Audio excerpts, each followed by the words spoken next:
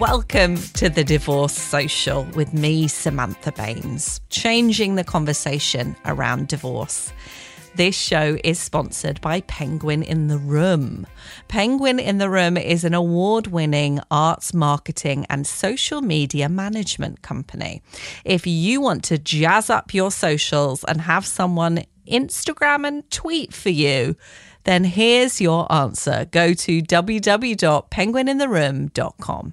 As always, hit subscribe to make sure you're updated about new episodes. And we love to hear from you on social media at DivorcePod and at Samantha Baines. You can also email us. All the info's on our website, thedivorcesocial.com.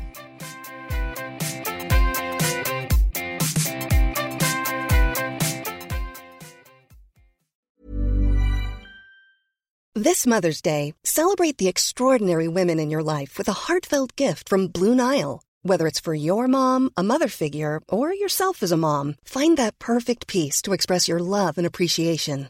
Explore Blue Nile's exquisite pearls and mesmerizing gemstones that she's sure to love. Enjoy fast shipping options like guaranteed free shipping and returns. Make this Mother's Day unforgettable with a piece from Blue Nile. Right now, get up to 50% off at BlueNile.com. That's BlueNile.com. Wow. Nice. Yeah. What you're hearing are the sounds of people everywhere putting on Bombas socks, underwear, and T-shirts made from absurdly soft materials that feel like plush clouds. Yeah, that plush. And the best part? For every item you purchase, Bombas donates another to someone facing homelessness. Bombas. Big comfort for everyone. Go to bombas.com/ACAST and use code ACAST for 20% off your first purchase. That's bombas.com/ACAST. Code ACAST. This episode, I speak to Hollywood film and TV director, impressive, I know, Allan Brocka. I met Allan at a BFI Q&A I was hosting. BFI is the British Film Institute in London. And I was talking to Allan about his experience as part of the queer LGBTQIA plus community, and also his iconic film and then following TV series Boy Culture, which has won tons of awards at film festivals. So it was really interesting to speak to him on a personal note about his long-term relationships, breakups, living in Guam, coming out as a gay man, and all of his experiences to do with heartbreak and relationships. So enjoy. So I am joined by film director Allan Brocka. Welcome to the Divorce Social. Thank you, Sam. It's a pleasure being here. Thanks for inviting me. You're so welcome. How does that feel when I say to you, welcome to the Divorce Social? It sounds celebratory and depressing a little bit at the same time. Yay! Because you're not formally divorced, but you've had a breakup in your life. Is that right? Oh, absolutely. I've had a few. And as a kid, I've lived through a lot of divorces. A lot? How many is a lot? 4. Well, yeah, that definitely counts as a lot. So from living through all those divorces, what is your opinion of divorce as an adult? My opinion of divorce is that it is necessary. It's a necessary social construct that we created to get out of the social contract of marriage. And I'm glad that people use it rather than stay in these bad marriages. So even though I may have gone through several as a child, I think staying in any one of those situations would have made for a worse childhood than the transition of getting out of those. What were your ages during the divorces, if you don't mind me asking? Oh, let's see. Oh my goodness. The first one was 4th grade, so that was 9. The second one was probably around 6th grade, so that would be 11. The third one would be was in high school, and then the fourth one I wasn't there, so like I was kind of gone by then. But so the third one was high school, but by then I was already kind of moving out on my own. The divorces were necessary. I don't know if the marriages were. Well, you're in a really unique position, I guess, because I know a lot of people who listen to the podcast who are getting divorced and have children really worry about how it's going to impact their children or how to break it to their children. So it's really interesting that you experienced it at lots of different ages. How do you think it affected you differently at different ages? I think also there being previous ones added to it. So by the first one, it was a big deal, but it was a very bad situation. My father was very abusive and did some very, very bad things. It was difficult for my mom to do. This was back in the 80s. So, when there weren't as many divorces, I was the only kid in my class who had divorced parents at that time. So, it was still kind of an anomaly, but it was a really hard thing and brave thing for her to get out of that situation. Had she stayed, the only reason she would have stayed would have been for the sake of us kids. And I don't know if I would have survived if he was very abusive to me and to her. So I think getting out of it at that time, it was traumatic, but it was also liberating. I could feel the freedom that my mom was feeling. I was 11 or 9. It was fourth grade. So I was 9 at the time. It was a new adventure we were going on. We moved back home to Guam with our grandparents and, left him. And it was scary to not be normal and to know that I wasn't going to have a dad, but it was a dad that I didn't really get along with and want to be around. So for my situation, I was grateful for it. The second one, I don't think the marriage should have happened. I never felt a connection. It didn't last very long. So it was just like, oh, fine. All right. Less impactful, maybe. And then I never felt connected to anyone again after that. So, I don't know if it was me or them, probably a combination of the two. Like no one else was like a bad guy. Like I felt my birth dad was a bad guy. I would give him that judgment, but no one else was a bad guy. Things didn't work out. The rest of them, there was no abuse going on.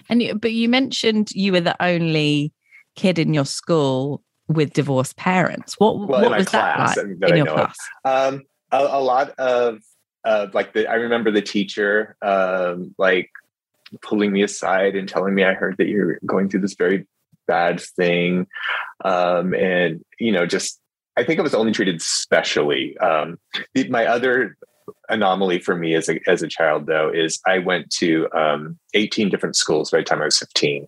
So I didn't really have long-lasting friendships or relationships with anybody. So I don't even know who I was in school with at the time. I just remember that there weren't other kids who had divorced parents. It was just about, so what does that mean? Who's your dad? I remember kind of dumb questions and things I didn't necessarily know the answer to, but it was just like I was going through a tragedy is how it was treated. And I don't know that happens today, that people are that curious about hearing about someone's parents getting divorced. And where were you in the world during that first divorce time? Were you in the States? So during the first one, we were in Washington State, and then we moved to it ended. We moved to Guam, where I was born, where my grandmother lives, to kind of regather ourselves and kind of reset. I think the divorce was finalized during that, like the breakup happened, we moved away, and then at some point divorce papers happened, and I don't really know the timeline on that. But for me, the divorce was the moving, the getting out of the house and moving to Guam to live with our grandparents. And what was that like, going back to your grandparents? Obviously, you were getting away from a situation you didn't want to be in, but did you change schools, I imagine, and all of that? Yeah, but I was already changing schools a lot. We moved around a lot. He was in the military, so we moved around because of that. And then we also moved around just because of moving. So I was never in a place for more than a year. I went to a school for 2 days. So wow. There was a lot of adjusting and finding ourselves in a lot of resets in my childhood. So that's an interesting start as like an introduction for a child to relationships. Right. Do you think that affected you, or have you made your own decisions? I'm sure. I mean, it completely affected the lens through which I see the world. I never had a friendship or anything that lasted more than a year until I left home. There wasn't a lot of stability, even if divorces weren't part of it. It's like we were never in the same house for more than a year. So I never laid down roots or knew a place really well and had like emotional attachments to a town and, the places in the town. So in some ways, there's stuff that I feel like I missed out on, lifelong friendships. But then in other ways, I saw so much more than most other kids my age. I had been to many different countries in many different parts of the United States. By the time I was 15, I met a lot of different kinds of people. I lived in a lot of different kinds of communities, a lot of very diverse communities. I lived in Korea and Guam. I lived in Europe. I lived all over the United States. So I met a lot of different kinds of people that I might not have been exposed to. So that, I think, was one of the more positive things of just always being a little bit outside of my comfort zone and always meeting new kinds of people, seeing new kinds of lives and jobs and careers and places and cultures. And that must have played into your work now, right? As a film director and seeing things from different angles and through different lenses. Absolutely. I think it kind of informed just the way my personality, the way I exist. I'm very much an observer. I'm usually a quiet person on first meeting and want to absorb, see the situation, get to know all the players, and then slowly make an impression as they get a little bit more comfortable. And I think that is a result of just joining a new batch of children every few months over my childhood. It's interesting because I only moved schools once during that kind of primary school before you go into secondary school. But I think my reaction to it was also informed what I do now.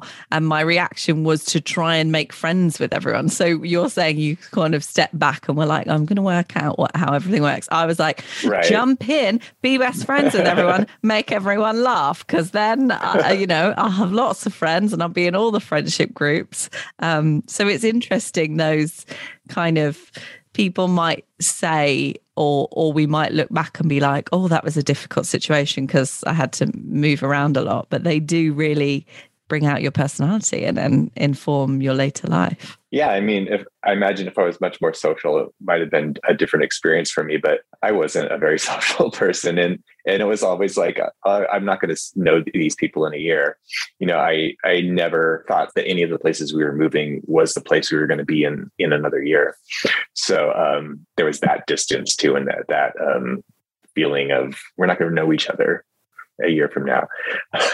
Right? Wow. So how does that then translate into romantic relationships? Because if you've not had a friendship, like a long-lasting friendship, and all of a sudden you're having a relationship, did that mean you had lots of short relationships, or were you just craving a long-term thing? I think maybe with the latter. I think I definitely wanted stability and long-term relationships. I was never one for a fling or a short relationship. Like I go on a date and I either wanted to marry you or not, or move on. It was kind of it.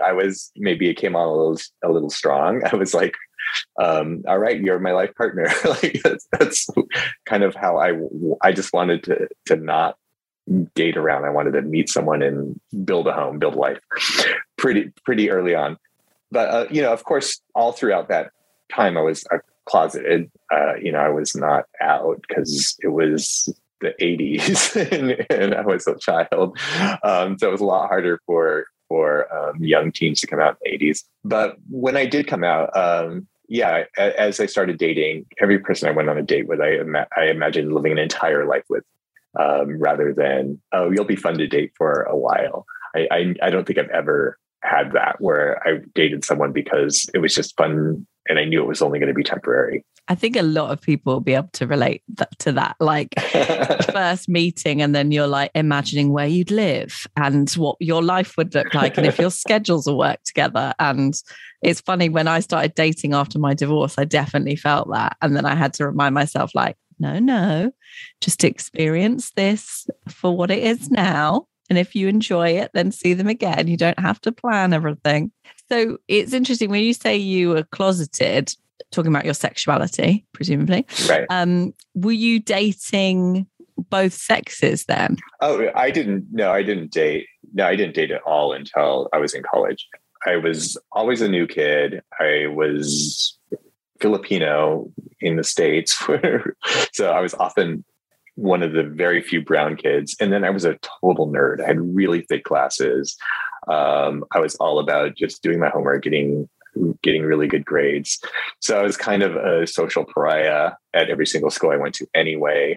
So like dating wasn't really on the radar. And I knew that I liked boys, but I never met a gay person, that I knew of. So I didn't know that was a thing or available to me until I got out of high school, really. So that's interesting. So how did you come across being gay as a thing? I spoke to someone recently, actually, and they said, I was just chatting to them at an event, but they said they didn't really understand that being gay was a thing until someone brought them to a gay bar, and they were like, oh my God, this is quite a few years ago now, but they were like, oh my God, there's a bar and there's people here that I can, that might fancy me. And this is exciting. And apparently the first person they spoke to at this bar, they then ended up dating for like 17 years. But how did you discover this whole new world that you wanted to be part of? Well, as a kid, I was always drawn to men. I liked looking at them. I liked being near masculinity. I liked being in the changing room. Like as a child, I knew that there was something there. Like I had bad crushes on some teachers. I had my geography teacher. I'd ask him questions just so we'd lean in close. As like a 10-year-old, I knew that was different, and I never felt anything like the way I felt around men toward any women or girls. And then it was probably around the first divorce, because it was right after we moved to Guam, where I something clicked, and I looked up homosexuality and gay all in the dictionary, and I knew that that's what I was. And what did I do with that? There was no internet or anything, so the dictionary was my in. I saw a word that meant something to me, that described me. But the only other context I'd heard that word in were negative and derogatory. It was like this awful thing. It was about the time that AIDS was making a lot of headlines. And, as a kid, watching the news, I thought that AIDS was created by having gay sex. Like if you had a gay experience with someone, you would make AIDS, right? That's was my thought of it. And I was like, that's who I am. And that's what's going to happen to me someday. And it was a horrifying place to be at 10, 12, 13. So I just I thought, well, if this is what I'm going to be, I'm never going to be with anybody, because I don't want to get AIDS and die. That's really what I thought my option was. As I got older, I learned what AIDS was. I learned that there was a whole other side to being gay that I'd never seen in the media. The only time it was ever mentioned was if it was something bad, or if it was the butt of a joke that was just so hilarious that a guy would like another guy. And I wanted to change that. And that's, when I started filmmaking, that was one of the things I wanted to do, is just make positive portrayals of gay life, so that the next generation of queer kids coming of age could see movies where we're dating and we're having sex and we're building families. And we're just living our lives. And they don't have to look in the dictionary to find out Right. Yeah. what it is. Yeah. Now you've got an entire Netflix library. I mean, I often wonder what my childhood experience would be now, coming of age now with all of this available. What more I could have been like, I spent so much time hiding myself, hating myself. I'm sure I'd find other things to hate about myself, but yeah, I wonder what those things would have been. Yeah, it's interesting. Obviously, I came out as bisexual after I left my marriage with a man, and I like people of all genders. But even with me, I wonder if there was more around when I was younger, if maybe I would have made that realization earlier. How did you find that realization after the divorce? Like, what did you discover? Well, I actually had a conversation with my ex about it when we were together, and sort of said to him, I think I am attracted to women as well, and other genders. Maybe that's something we could explore together. But it wasn't really something that ever went further than just that conversation. So I was, I was always aware of it, but I just thought, I just, really admire that woman. Not that I kind of fancied her, because I'd always just had relationships with men and really only known kind of heterosexual people in my life and in my childhood. Actually, that's not true. When I was at school, there was a really strong queer community at my school, but I guess I just was in like a different group, and I was just like, this is my road now. It's the heterosexual road, and I'm going down it. I feel like it was quite a hard thing to say out loud, even though I was older and an adult and I knew who I was, and I still kept second guessing it. And I think I've spoken to a lot of bisexual people, actually, or pansexual people, if they prefer to be known as that you do always second guess it, because, if I'm dating a man for a while, then I'm like, am I still bisexual? Have I reversed? I remember just after I came out, I snogged a man, and then I was like, oh my God, quickly, I have to snog someone else to even it up. And there's this weird, I feel like I constantly have to prove my sexuality, whereas I'm learning from the amazing community that, you're allowed to be whatever you like. You don't have to have, you could have had sex with no one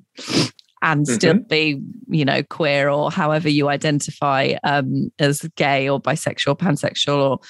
But it is a funny one. I kept sort of deciding and then undeciding it, because I'd fancy a man then, and I'd be like, no, I must be straight because I do fancy that man. So yeah, it was like unlearning and making sort of a new decision for myself. But I felt so relieved when I think it was I was in bed one day. I watched, I don't know if you've seen Mae Martin's series Feel Good. She's a comedian in the UK. No, I haven't. I do want to watch it. I added it to my list. It looks really fun. Yeah, it's brilliant. There's a couple of series and they're both great. And so I was obviously having this decision, and then I think I just watched the second series of her show, and she's having a relationship with a woman, and then the woman she's having a relationship hasn't been with a woman before May. So that was sort of like stirring up stuff in me, because she was sort of asking herself similar questions. And so it was just, I remember it was on my mind constantly. Like everything I was doing, I was like at the supermarket thinking, am I bisexual? Oh my God, I don't know. Like constantly like remaking and unmaking this decision. And then I was lying in bed one night and I just said out loud, I'm bisexual.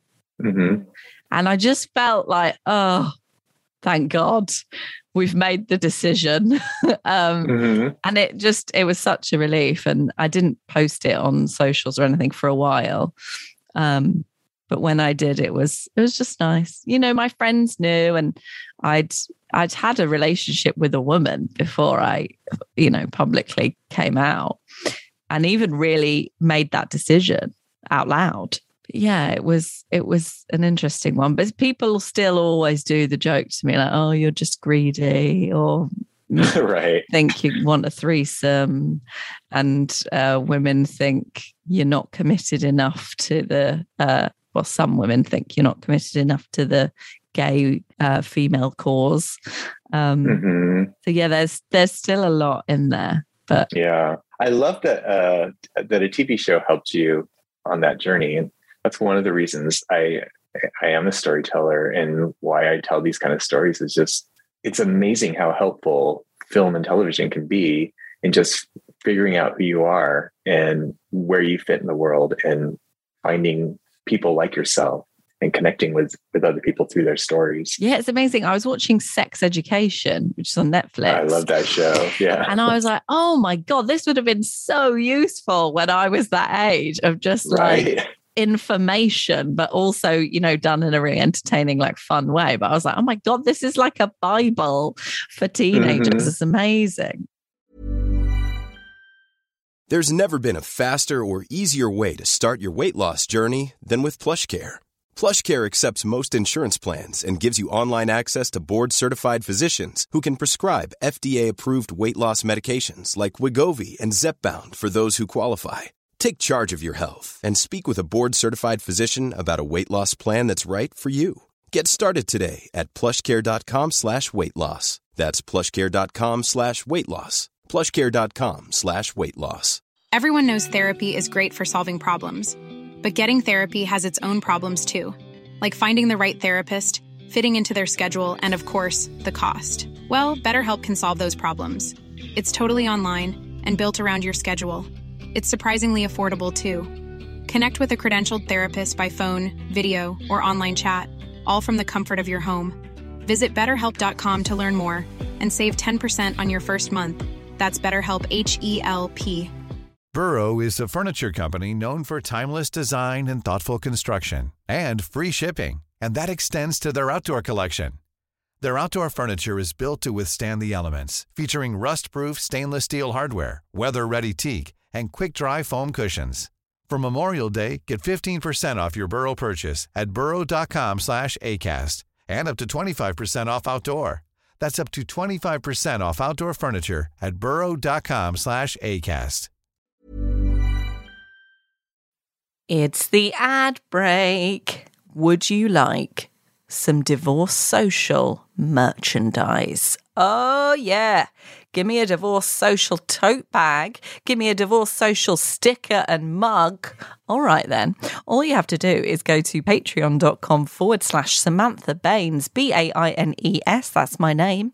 And you will get access to be able to join up to our Patreon. That supports the admin costs of the podcast. It also means you have access to merchandise and a 90s style chat room where we talk about divorce and heartbreak and overcoming it and being fierce, amazing humans. Don't forget to leave a review of the podcast as well, and hit subscribe on all your podcast platforms. We have a website, thedivorcesocial.com, and we're on Instagram and Twitter at DivorcePod, and I'm at Samantha Baines. Enjoy this advert because it makes me 2p every time you listen. 2p isn't maybe the real amount. I've made that up as an approximation, but thank you anyway. So the breakup that we're going to talk about, how long was that relationship and where were you in the world and in your life at that time? Probably my first significant breakup was in my 20s. So we were together for 3 years. And I wasn't actually prepared to talk about it. I guess I'm going to have to do some digging and remembering. We just kind of weren't a fit. We definitely had a lot in common, but I wanted to meet someone and stay with them, and and not go through a breakup and not go through anything. We lived together. We got a place together. So the breakup was like a kind of a long process. It was first we moved apart, but kept dating, and then finally we we ended the relationship. And I think that, I don't know, I was kind of happy with the longer breakup. I think I needed that to transition out of it. He'd become such a big part of my life. But ultimately, what I wanted to do, I was living in Seattle at the time. I wanted to move to Los Angeles, go to film school, and become a director. And he wanted to live not in a city, somewhere small, and live just a very different life. That was what he wanted to do. And we were both in our 20s. So it wasn't going to work. And we kind of ignored that for the most of the time we were together. And then as it got closer to figuring out what we're going to do with our lives, we realized that it had to come to an end. So I mean, it was amicable. There wasn't a lot of fighting or stress, but it was still really difficult and really scary. And I was worried that I would not meet someone again. And what if I move to LA and fail, and then I'll be alone and in LA for the, I'll be an alone failure. And at least I could have moved to the country with them and done what he wanted to do. So that was all very scary and depressing to me. I cried, but I mean, honestly, the breakup couldn't have been more friendly and cordial. Like, even when we ended it, we said we kissed each other one last time. Like, it was a discussion on the couch, and we had one last passionate kiss before it officially ended. That sounds like a movie moment breakup. It does sound like a movie. It does sound like a fake breakup now, but that's really, really how it happened. How was that? So that was your first real experience, because as you said, you moved around a lot. So I guess you didn't really even have a long friendship that then ended. So this was your first intimate relationship that broke up. How was the first experience of heartache for you? It was tough. It was sad and depressing, but at the same time, I don't know, it was bittersweet, because there was still this element of freedom as well, because I definitely had been repressing all of this.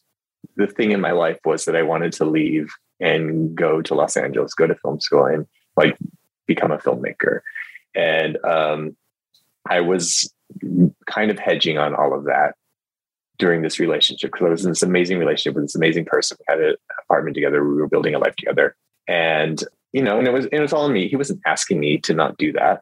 I was wanting to make this work, and not having that on my plate anymore, not keeping that out of the picture for me, helped me to concentrate on it. And so I poured everything into applying to every film school, making movies, making connections, and setting myself up to make the move. And then I didn't make the move, but I think if I'd stayed in the relationship, I don't know if I ever would have, or I imagine if I'd stayed in the relationship, we would have broken up anyway for other reasons. And then I would have just been later on what already felt pretty late for me. Well, I guess sometimes you sort of have to lose everything. Sounds very dramatic, but move everything away from your space so that you have the freedom to go and do what you actually want. And I guess you didn't have a relationship, so you weren't rooted anymore. So you had to make film school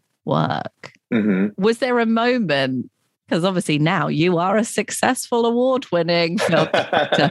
Was there a moment when you thought, oh, wow, thank God I left. Thank God I did that. I'm glad I did. No, actually, no, not really. Often it'll be the opposite. I'll think about, I wonder what my life would have been if I had stayed and we just tried to make it work. What were we doing? What would I be doing? Where would I have found happiness? Because I'm sure I would have tried to find happiness somewhere, but I've tried to become a local filmmaker. I wonder things about that. And we're Facebook friends now. So I check his feed, and he checks mine. Do you ever think, you could maybe get back together in the future? Oh, no. We both, I've been in a relationship now for almost 13 years, and he's been in one for almost, I think, 20 years now. So I just want your life to be a film, and I want it to be a romantic comedy. That's what I'm saying. So how did that losing your first love, and sounds like maybe, you didn't grieve too much because you had this focus of going to film school.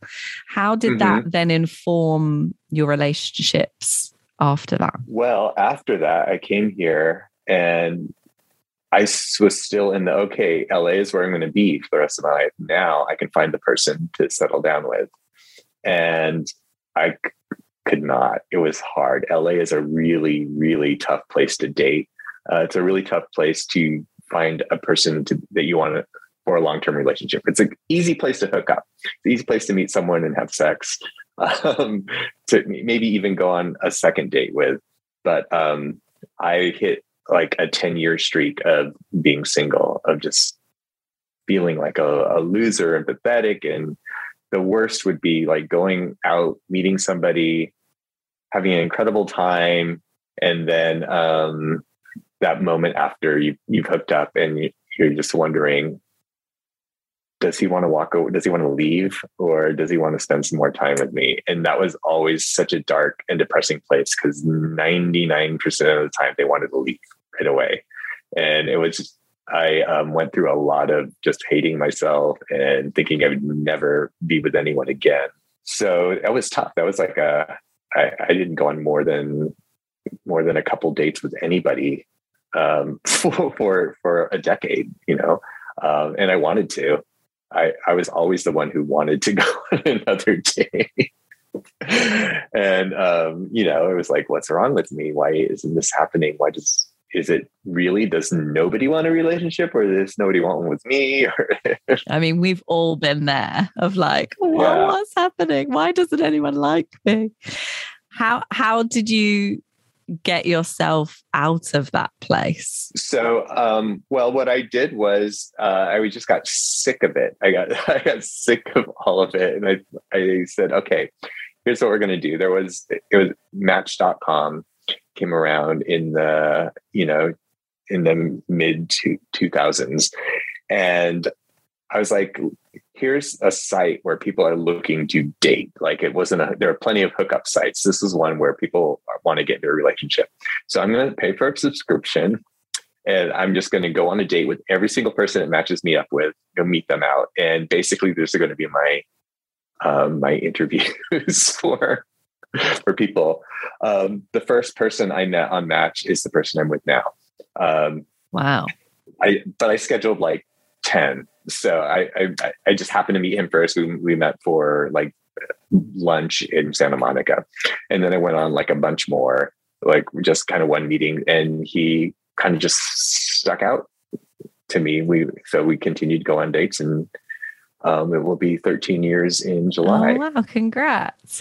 I love that. I was like, how did you get out of that place? And I thought you were going to be like, I did some therapy. I healed myself. You're like, no, I interviewed people. I made a list. Totally. It was like, probably, I was like, I need to do this. I need to get this. I'm getting serious about dating. Yeah. It's like exhausted.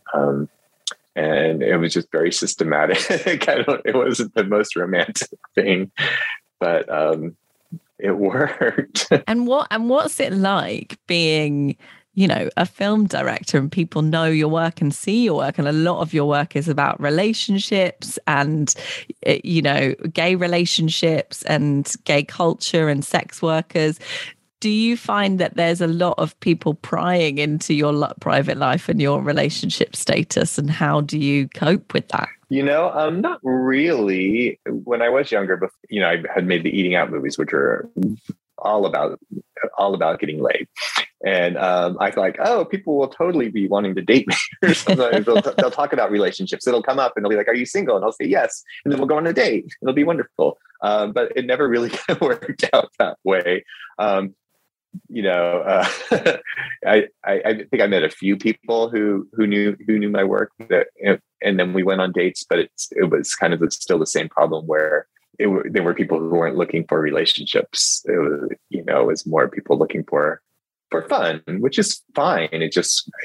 I was looking for a relationship every single time. So I love how positive you were. You were like, people will love it and then they'll want to date me. I'm like, when I set up this podcast, I was like, it's called The Divorce Social. Oh my God, I'm going to harm myself forever. Like, no one will want to date me. I mean, it's not why I date them, but I just thought, it can come up in conversation now. They'll know it. They'll know that I'm gay at least. I love it if it was why you may imagine I've just become a film director so I can date people. And this is like my dating video in a film.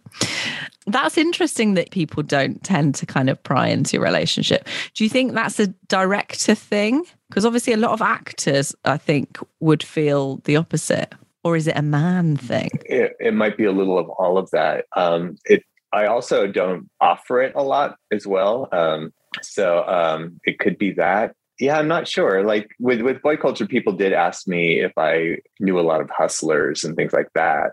But they didn't ask me if I ever dated one. Or I don't think anyone ever asked. Have you ever dated a hustler? I'll ask it. Yeah. There you go. Oh, exclusive. I didn't date. I dated people who have been hustlers, but I don't think that I know of that I was dating anyone who was doing it at the time. Not that I know of, but it wouldn't be surprising to me if some of them had. And what do you mean by hustler? Paid for sex. Yeah, being paid for sex or the time in which you would have sex. It's been so interesting to hear about your relationship history, having seen your work first, because your work is very centered around relationships and intimate relationships. Do you get your ideas from real life? Why do you think so much of your work centers around those areas? Well, I think part of it is the work that has been able to be made. So I've written lots of scripts, but the ones that get made tend to be things that can be done with smaller budget and center LGBT relationships.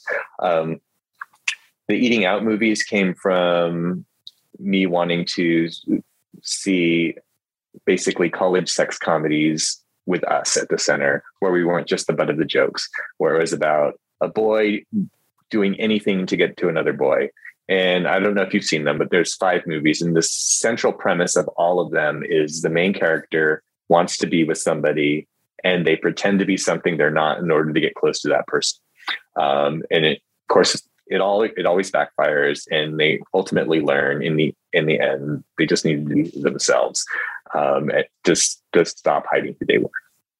And so that all came from just wanting to see that. Boy culture just was an opportunity. I met the person who had optioned the novel. It was based on a novel, and they were looking for a writer to adapt it. And then I made an adaptation, and then they hired me to direct. So that I kind of lucked into, and it happens to be about relationships. I don't know that it would have occurred to me to tell the story of a hustler getting into a real life relationship if I hadn't lucked into the opportunity.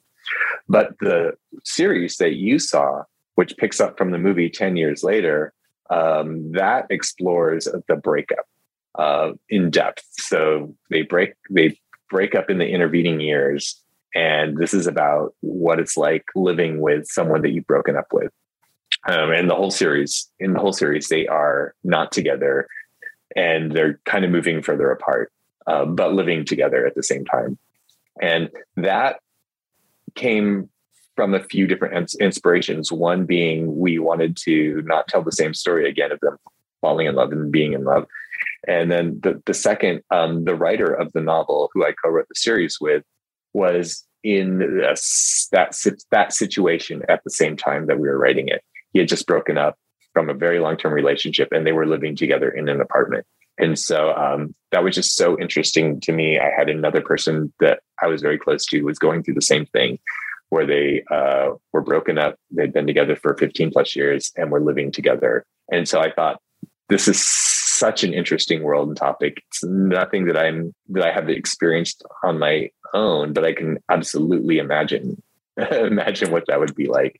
And then, the co-writer was living it. Yeah, I mean, you asked me before we started recording the podcast why I thought of you for this, and I was like, I don't know, I just ask everyone I meet. But actually, I think it must have been watching that series and just feeling that it was so relatable. And I know so many of my listeners and the people I interview, have that situation where you have to live with your ex for a while because of, loads of outside factors. And you've got, these two different lives going on, all centered around this one house. And there's the love maybe still there, but the awkwardness there, and like dating new people and bringing them home. And there's just so much in there and so much to relate to in so many breakup scenarios. So I guess subconsciously I associated you with that. Do you think you learned anything from making that film about breakups? Because you said you haven't lived with someone, but your co-writer had. Yeah. I learned that it is easier than I imagined it would be. Like, I think going into this, my thought would have been, why would anyone ever do that? The first thing you'd have to do is get out, right? Like why would you not do that? And then upon examination and, talking with people who are going through it, it's a lot more complicated than that, and breakups aren't always an ugly, messy thing. Like my own breakup, it was just, we were coming to new chapters in our lives. And that's pretty much what happens in this series as well. The final breakup, it's really just a conversation. Like, there aren't big dramatic fights or no one doing anything awful to the other person. It's them discovering their paths are not aligned at the same time. One of them is always more in love with the other, but it's never quite, one of them is always in a state of heartbreak in this. So I guess that's what I learned, is that I can absolutely see, if I were the relationship where I were in now, I could absolutely see, if we had to break up, us living together.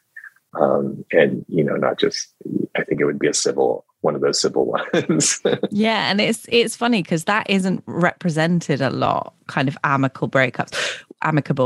Mine was fairly amicable. I mean, during divorce proceedings, it always gets a bit sticky, but, that actual conversation, sounds like yours. Like, we kissed and said we loved each other and were crying and said nice things to each other. And we've actually got a series over here in the UK called The Split, which is about divorce lawyers getting divorced. And there's a sort of amicable-ish divorce that plays out in that. And it did make me realize you very rarely see, I guess conflict is meant to be the heart of all drama, but you very rarely see just a, standard, they still like each other, but they have to break up kind of scenario. So you imagine that you have to scream at someone to break up with them and then storm out. So it was lovely to see in your series. Yeah, we don't see that a lot. It's not why I made it. I didn't even think about that. But we don't. We could see more of that. Yeah. So more series like that, please. That's my request from you, Allan. More pleasant breakups, please. Yes, please. More queer, pleasant breakups. So if you, just to round off, if anyone has been listening to your story and they can relate, I think especially to that period where you were like dating people, but you felt like no one wanted to long-term date you, and you were in that kind of despair of, I'm never going to meet anyone, which I've been there.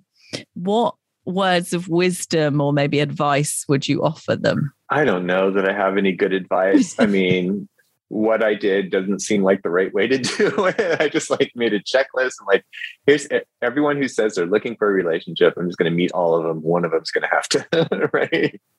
One of them's going to have to click. And I mean, I would suggest to do that, I guess, get on an app where people are definitely looking for relationships, but I don't know if that has changed. I'm not in that world. So I don't know if people are all on there and just lying now. But that was one of the things I did like about Match is you paid for a subscription. I'm like, so if people are really looking to hook up, there's so many free hookup sites. They're not going to be on your paying. So at least I'll know that they're looking for a relationship. Oh, and that'll narrow down the field a lot. Good point. So that's what I needed help for. I needed help just narrowing it down to people who were looking for a relationship and wanted that. I don't know that that's the right way. I don't know that if that'll work for everyone. And I'm sure I missed out on a lot of amazing people who maybe weren't looking for a relationship, but would have come to that realization once they started dating me.